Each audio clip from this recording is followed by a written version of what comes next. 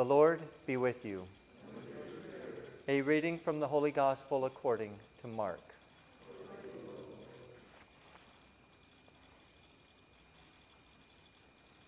This is what John the Baptist proclaimed.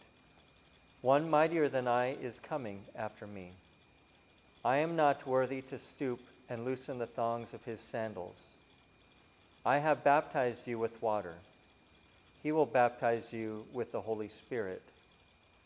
It happened in those days that Jesus came from Nazareth of Galilee and was baptized in the Jordan by John.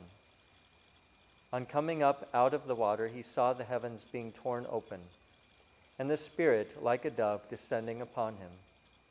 And a voice came from the heavens, "You are my beloved Son.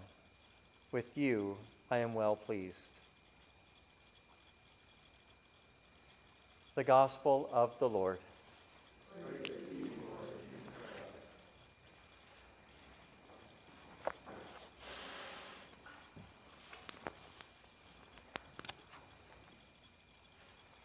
Today, as we celebrate the feast of the baptism of our Lord,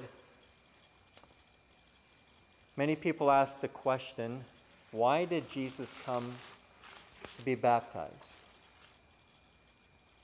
It's a good question. Why did Jesus Christ ask John the Baptist to baptize him? After all, Jesus is the Son of God. He's the second person of the Holy Trinity. He's perfect. He's God. It's not possible for him to have original sin or any personal sin. And everything is created through him. Everything is created for him. And now he's asking a creature, John the Baptist, to baptize him. Jesus Christ is the fountain of all life, yet he desires to have water poured on him. Why did Jesus come to be baptized? The answer is actually quite simple and profound. Jesus came to be baptized not for his sake, but for our sake. After the baptism of our Lord, baptism would involve the Spirit of God. It's no longer just a symbolic act with some water, of renouncing one's sins and turning back to God. Just as the Holy Spirit hovered over the waters of the earth when the world was created, that same Holy Spirit hovers over the waters of the Jordan River in an act of recreation and redemption. And just as the dove announced the end of the flood to Noah and those on the ark, now the Holy Spirit, in the appearance of a dove, announces an end to the flood of sin and death. And just as God led his chosen people out of the slavery in Egypt into the promised land through the Red Sea as the waters were parted like a wall to their left and their right, now the Holy Spirit guides people out of slavery to sin and into the freedom of eternal life. The baptism of our Lord opens the heavens for the Spirit of God, the Holy Spirit, to descend on the waters of baptism now. And that same Holy Spirit which I was describing, that same Holy Spirit that came upon the waters of the Jordan River in the baptism of our Lord, it was the same Holy Spirit which descended upon the waters of the font in which you were baptized in. That same Holy Spirit made those waters holy, sanctified them, made them sacred. Water now gives new, eternal, spiritual life, not just physical life. And that's why our Lord asked John to baptize him.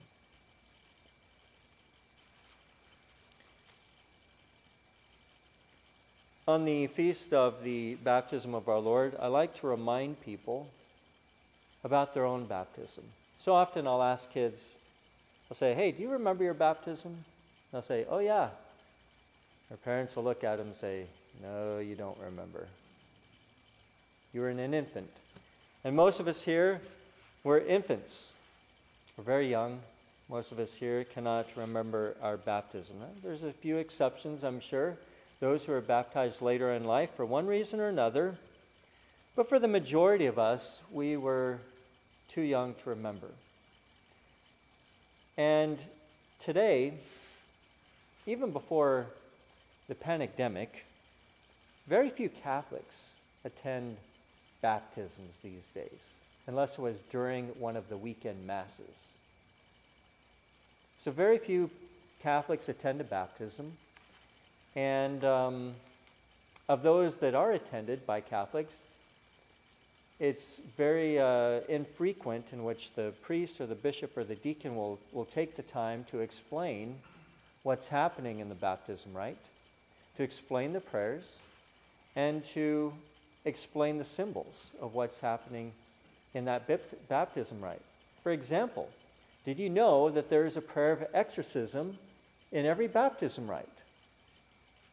Usually when I'm conducting a baptism, I will announce, and now I'm going to pray the prayer of exorcism. And that usually perks people up. It's like, what? Father's going to do an exorcism? But it's in every baptism. But people just don't know about it.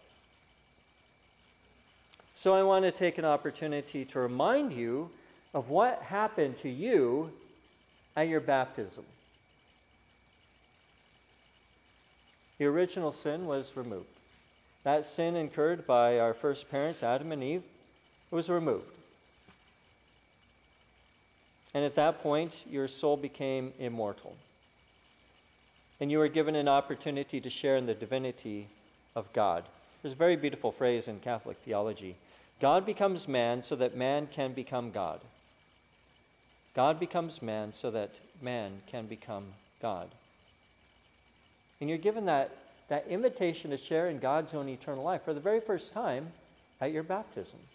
It's a very important day.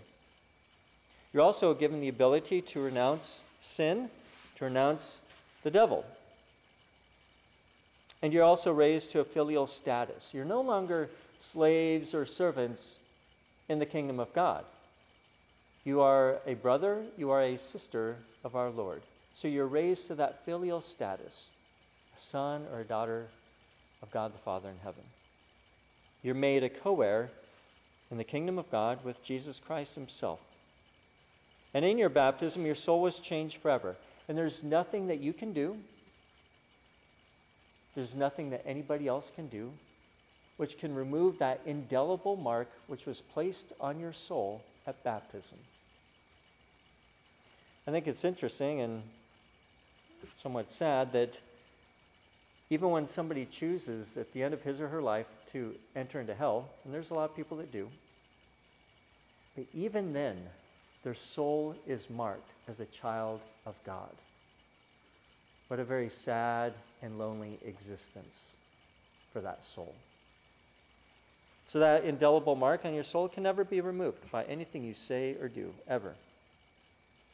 And you're able to receive some very important sacramental graces after the sacrament of baptism, because baptism unlocks your soul so that you can receive the other graces from the other sacraments. Without baptism, it's not possible to receive these sacramental graces in the other 6 sacraments of Holy Mother Church. So your soul is really being empowered to live out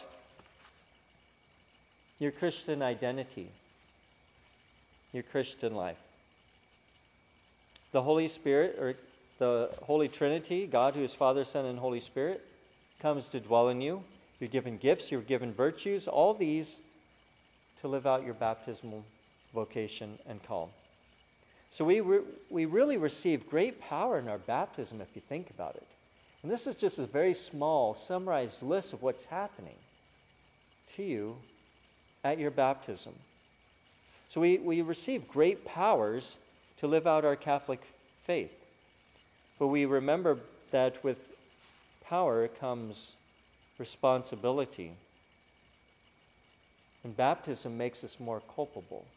We think of the times in the scriptures when Jesus is giving the parable of the master who gives talents, gives money to the servants, and goes off and comes back and expects that servant did something with that money, with those talents. And the same is true with the virtues, the gifts given to us at baptism. In the baptism class, which I give to parents and godparents, I tell them, hypothetically speaking, if you were to have twins, and you were to baptize one and not baptize the other, and raise them in a similar way, and then they grow up, move out of the house, live their life, and then they die, the twin who is baptized is going to be held to a greater standard. They're going to be held to be more culpable at the end of his or her life, because they're given the graces necessary to live out their vocation as a Christian.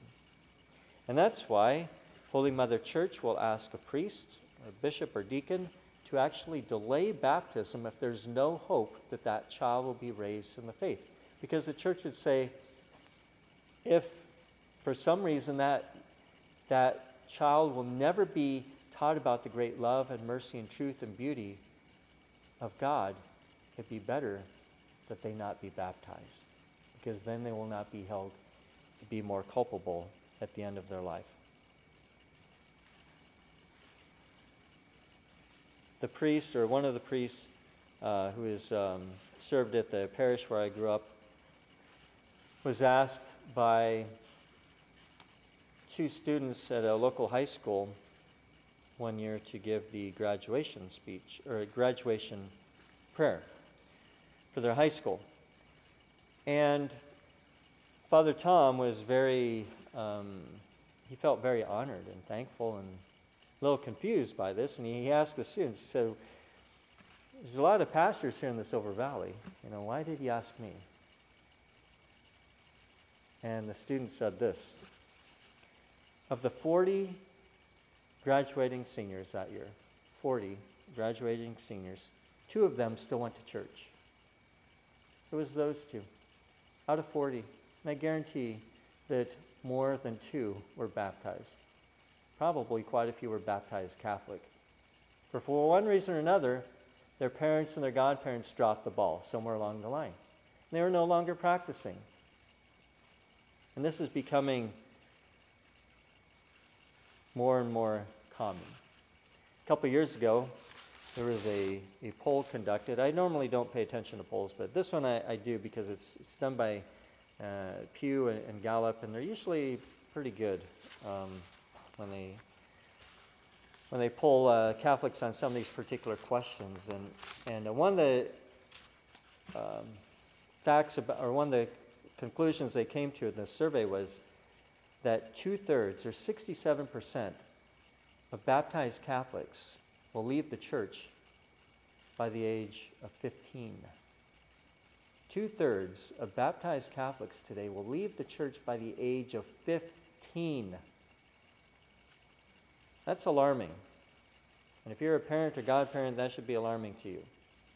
And it should remind you of the importance of bringing up your child or your godchild in the faith, which you promised in the sacrament of holy baptism. You are making the commitment for that child. You are making the commitment to that child and to the priest and to the church and to God especially, that you would raise that child in the faith. Once they grow up and they leave the house, let them make their own decision. They can make their own decision, but it has to be an informed decision. And we as parents and godparents have to make sure that that decision will be informed.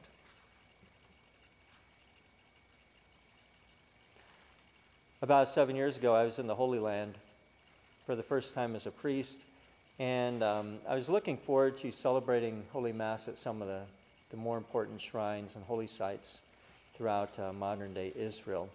And one of the places I was planning to go to was the baptism site of our Lord in the Jordan River. Now, if you went to the Holy Land 20 or 30 years ago on pilgrimage, your guide probably took you to the place where John was baptizing people in the Jordan River. And it was right, the guide took you to the very southern end of the Sea of Galilee. And if you're to go to the Jordan River there, it's really not too big. If you're familiar with Yellow Breeches Creek, that's about the size of the Jordan River today, okay? Yellow Breeches Creek, give you some perspective.